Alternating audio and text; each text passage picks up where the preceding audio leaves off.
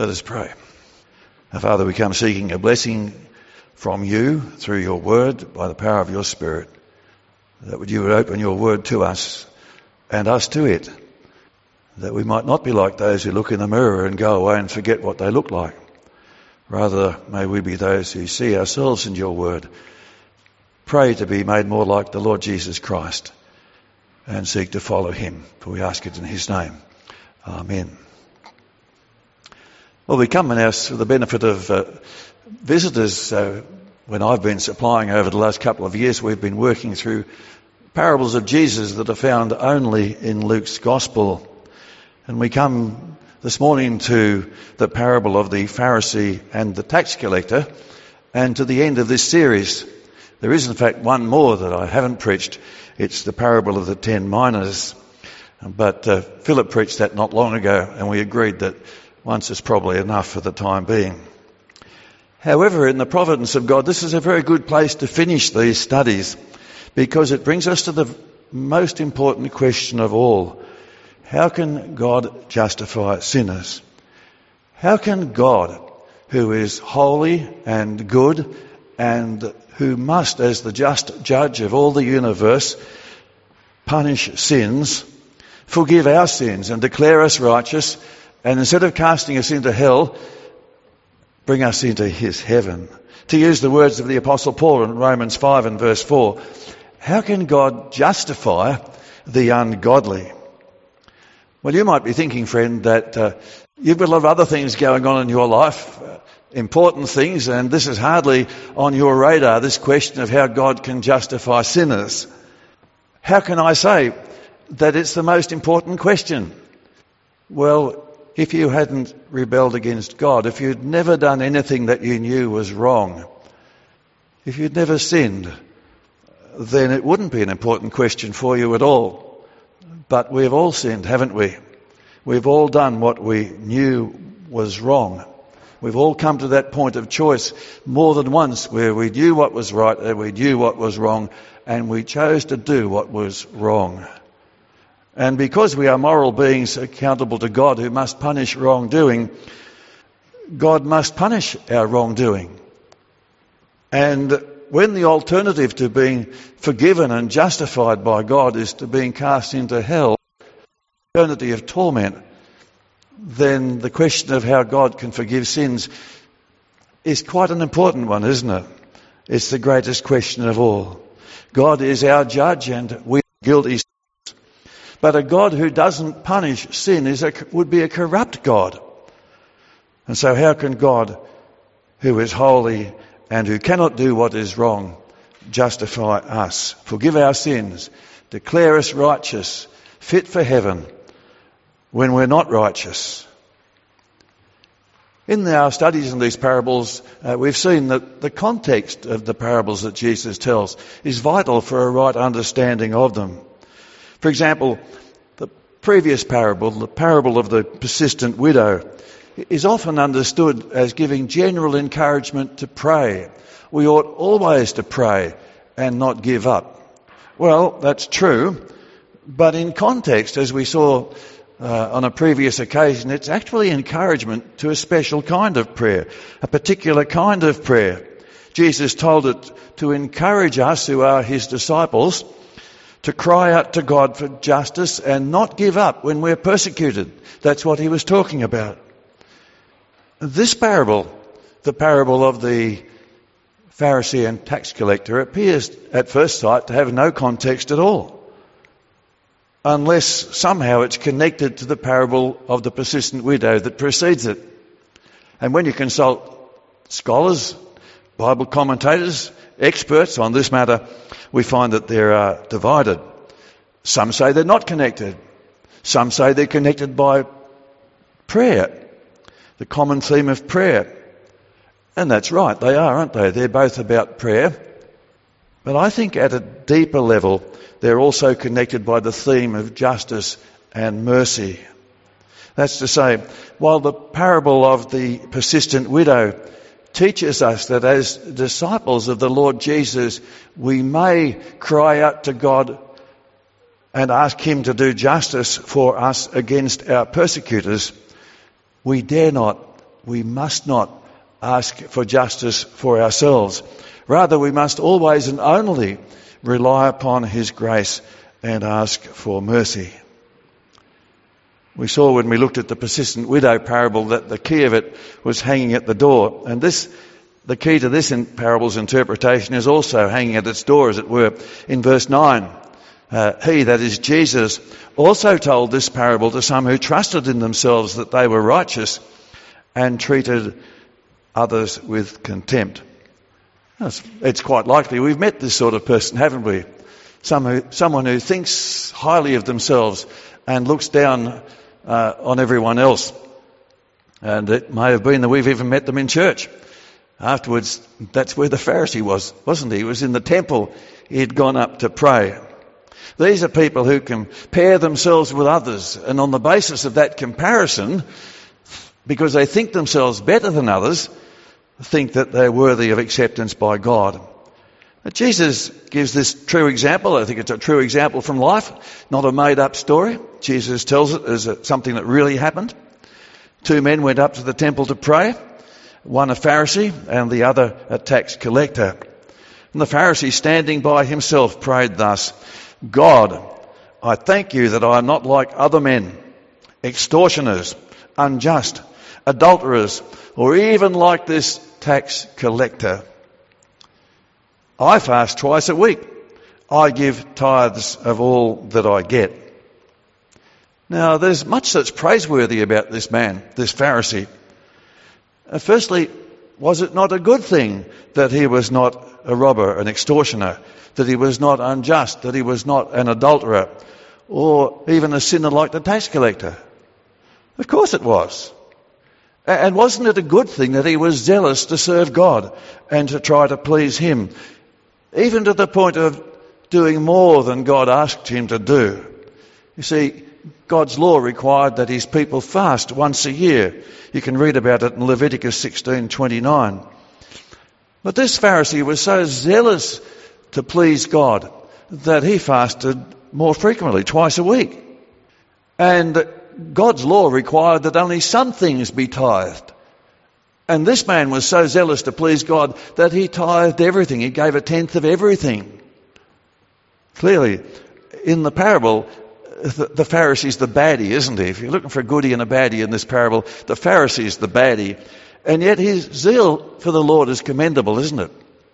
I'm very much afraid that his zeal, his earnestness, puts my zeal for the Lord too often to shame. I feel ashamed of my zeal when I think how zealous this man was in his faith and his religion. What he said was true. He was not a sinner like others, and that's commendable. It's a good thing not to sin. It's a good thing not to rebel against God. It's a good thing to be zealous, to be in earnest, to try to do what pleases God.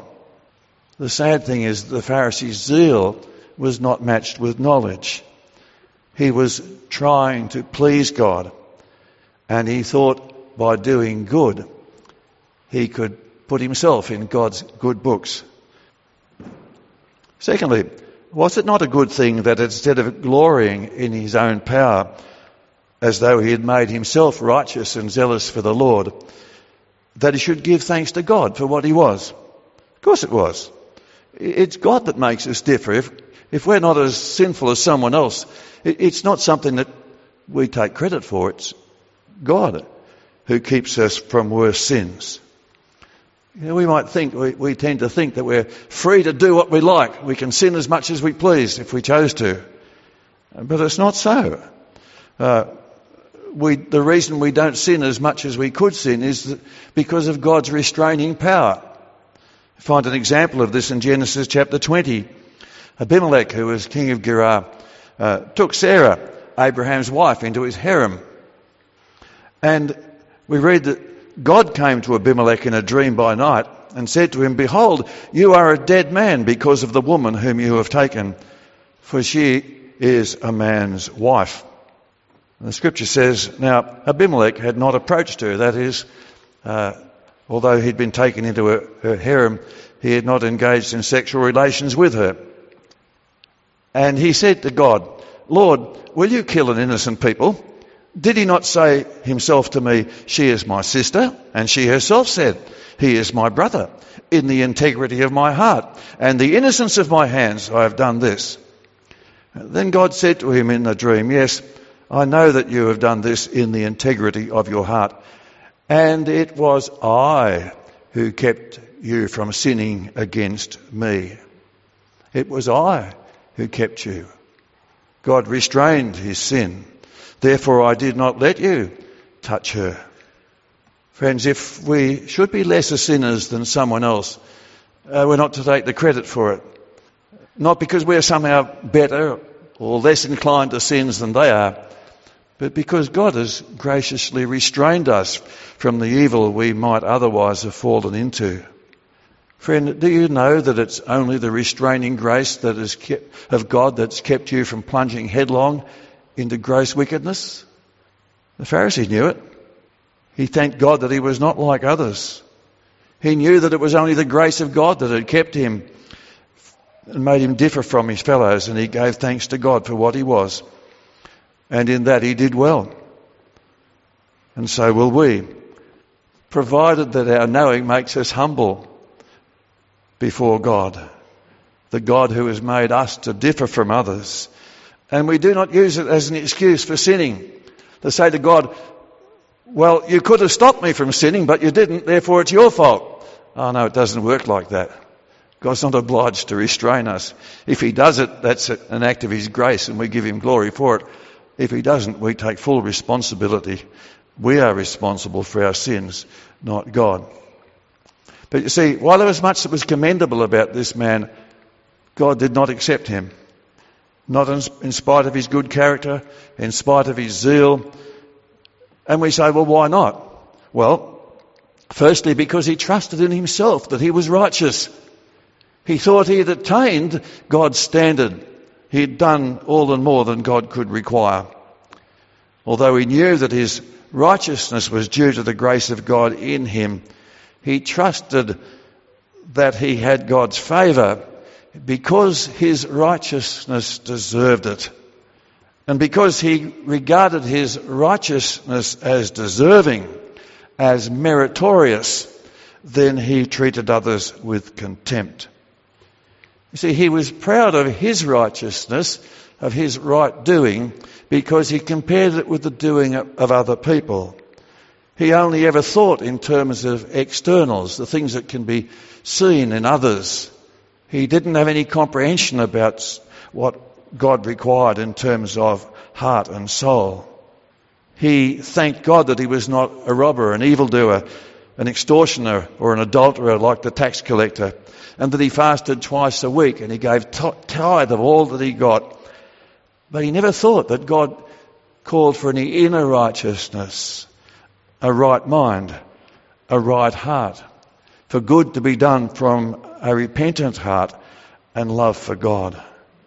And instead of being humbled by God's restraining grace, and he was proud of its fruits in his life, and he treated others with contempt, and God rejected him.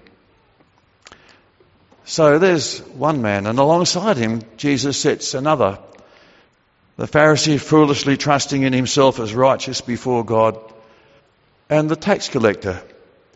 And from this comparison, he teaches us the wisdom of casting ourselves upon the mercy of God as those lacking any righteousness acceptable and sufficient for him. Jesus said, verse 13, but the tax collector standing far off would not even lift up his eyes to heaven, but beat his breast, saying, God, be merciful to me, a sinner. And the wisdom of this course of action was, in Jesus' words, I tell you, this man went down to his house justified rather than the other. For everyone who exalts himself will be humbled, but the one who humbles himself will be exalted. This is the path of wisdom. But why? Why did the tax collector go home justified rather than the Pharisee? Why did God accept the tax collector and his plea for mercy and reject the Pharisee and his claim for acceptance because of his righteousness and religious zeal? And the answer is, of course, that God's way of bringing sinners into a right relationship with himself is by grace. It's through his free favour. It's not by works. It's not by our doing or by our character. David Brown, a grand commentator, says, a thinker, theologian, he says, the grand peculiarity of the religion of the Bible is salvation by grace. A salvation, however, unto holiness, not by, but unto good works. So while all other religions teach that we must become good by doing good, that we must become righteous by being righteous, by doing what is right, the Bible teaches us that we must be made good before we can do good. That we must be righteous before we can do what is righteous in God's sight. Or as Jesus puts it in another place, before we can please God, we must be born again. We must be renewed. We must be changed. We must be made new creatures in Christ. You see, although the Pharisee thought that he was following the religion that God had given his people in the Old Testament, he was in fact following the way of the world. He came to God and he said, in effect, look how righteous I am. Look how good I am. Look what I've done to please you. But his righteousness was not good enough for God because it was not perfect. And he did not go home justified. Although the tax collector was a sinner and knew it, and could only come to God pleading for mercy, when he did so, God accepted him and he went home justified. Now, we live in a computer age, and in this computer age in which we live, many people who use software like Microsoft Word think that justified means you get the words to line up down both sides of the page. That's what justified means. Well, in the Bible it's got another meaning, and it means to declare someone to be righteous. In other words, when Jesus said, I tell you that this man rather than the other went home justified, he meant, I tell you that this man, the tax collector, rather than the Pharisee, went home declared by God to be righteous. That is, to have done what was right in God's sight.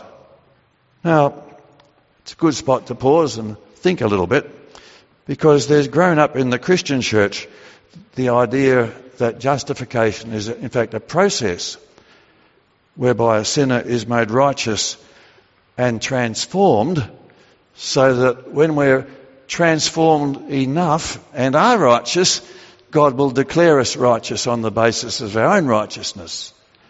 And it's not hard to see how this sort of misunderstanding might arise. It makes good sense, doesn't it? How can anyone be declared righteous until they are righteous? How can God say to us, you have kept my law, until we have kept his law? God says in Exodus 23 and verse 7 that he won't justify the wicked. Scripture, Isaiah 5 and verse 24, condemns human judges who justify the wicked. Isaiah says God condemns those who justify the wicked for reward and take away the righteousness of the righteous from him. Indeed, but even these texts show that in the Bible, to justify means not make righteous, but declare righteous. To justify the wicked doesn't mean to make the wicked into a good person. That would be a good thing to do, wouldn't it? To improve somebody who was bad and make them into a good person. To justify the wicked for a reward isn't to make the wicked person good, but to take a bribe, to take money, to say that this person who is a wicked person is not guilty. That's corruption, isn't it? It's corrupt to let someone guilty of a crime let them go, saying they're not guilty. In Proverbs 17, the scripture says, he who justifies the wicked and who condemns the righteous are both alike an abomination to the Lord. You see, to justify is legal language. It's the language of the law court. To justify cannot mean make good. It's not the opposite to make bad.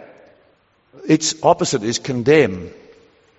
Put it this way. When a judge says to a person guilty, he doesn't make the person into a bad person. And when a judge says to a person not guilty, he doesn't make him innocent. It's a declaration about his status before the law. He declares to the person who is righteous that he is righteous. He has been accused of wrongdoing, but found to be not guilty. And so when Jesus said that the tax collector went home justified, he didn't mean that God had changed his character. His character was the same as when he came in. What he meant was that the tax collector had stood before God, was his judge, and God had justified him. God had declared that he was righteous. We say, but he wasn't righteous. He was a sinner. How could God say something that wasn't true? Well, the answer is that God is able to make it true. And the way he makes it true is found in the Greek word that the tax collector uses for mercy. In the original, this is not the usual word for mercy. It could be a word that should be translated as be propitiated or be propitious. In other words, he's not merely asking God not to punish him, but to be at peace with him. In fact, this verb's found only in one other place in the Bible, in Hebrews chapter 2 and verse 17. The writer says, For surely it's not angels that he helps, that is Jesus, but he helps the offspring of Abraham. Therefore he had to be made like his brothers in every respect, so that he might become a merciful and faithful high priest in the service of God, to make propitiation for the sins of the people. And this is how God can justify the wicked who call upon him as the tax collector called upon him. And this is how God can have mercy upon us without being wicked himself. This is how God can forgive sins and declare us righteous without being unjust himself. He does it by sacrifice, by punishing our sins, not in us, but in our representative, someone punished for us. And no doubt when the tax collector asked God to be propitious to him, he was thinking about the sacrifices of the Old Testament. They were not real sacrifices. They were only shadows. They were things that pointed forward to the real sacrifice, which is the once and for all sacrifice of Jesus, who offered himself to God, the propitiation for our sins. He's the Lamb of God, says John the Baptist, the Lamb of God who takes away the sins of the world. And Isaiah looked forward to his coming. He wrote of him, he was pierced for our transgressions, he was crushed for our iniquities. Upon him was the chastisement, the punishment that brought us peace, and with his wounds we are healed. All we like sheep have gone astray, we have turned every one to his own way, and the Lord has laid on him the iniquity of us all. And it's because he was punished for us. It's because he is the propitiation for our sins. Because he is the wrath bearer, the peacemaker. It's because of him that God can justify the ungodly, the wicked, us and all who put their trust in him.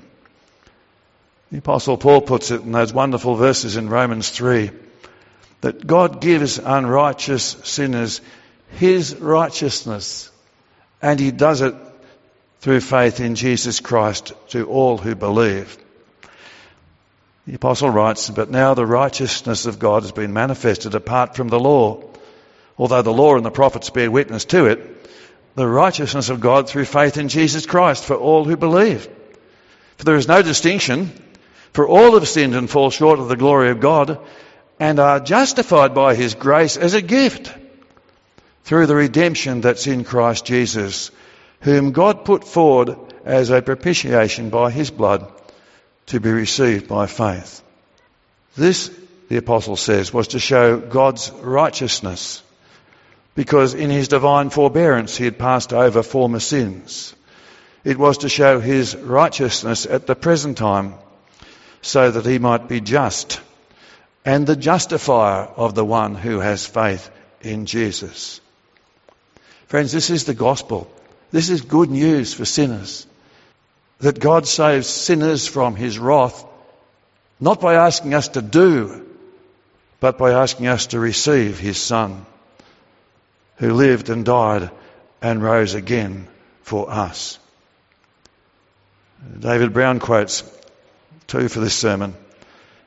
He says, "So natural is self-righteousness, the pride of the human heart, that it's found its way even into the doctrinal system of the church and even into Protestant churches.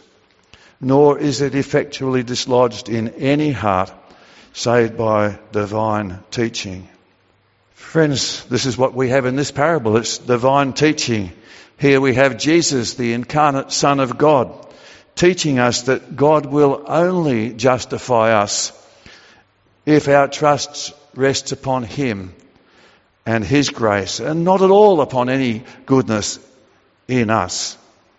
Jesus said, "I tell you, this man went down to his house justified rather than the other. For everyone who exalts himself will be humbled, but the one who humbles himself will be exalted." And this is God's word to us this morning. It's God's word to you and to me. And so let us pray that it will come to us in the power of his Holy Spirit, so that we will hear it not just with our ears but also with our hearts, so that our natural tendency to look to ourselves, to our own good works, to our doing what is right, to the things we do to please God as the ground of our acceptance before him, is overcome. And we always and only stand before God as the tax collector stood before him and pray, "God, be merciful, be propitious to me, a sinner." And rejoice that our salvation is a free grace from beginning to end. May God give us to know that as our salvation did not begin by us doing good works, neither is it completed by our good works. It's all of God's favour, his free grace from first to last. Philip Doddridge is a great hymn writer of the church. One of his hymns, he writes these words: "Grace turned my wandering feet to tread the heavenly road, and new supplies each hour I meet while pressing on to God.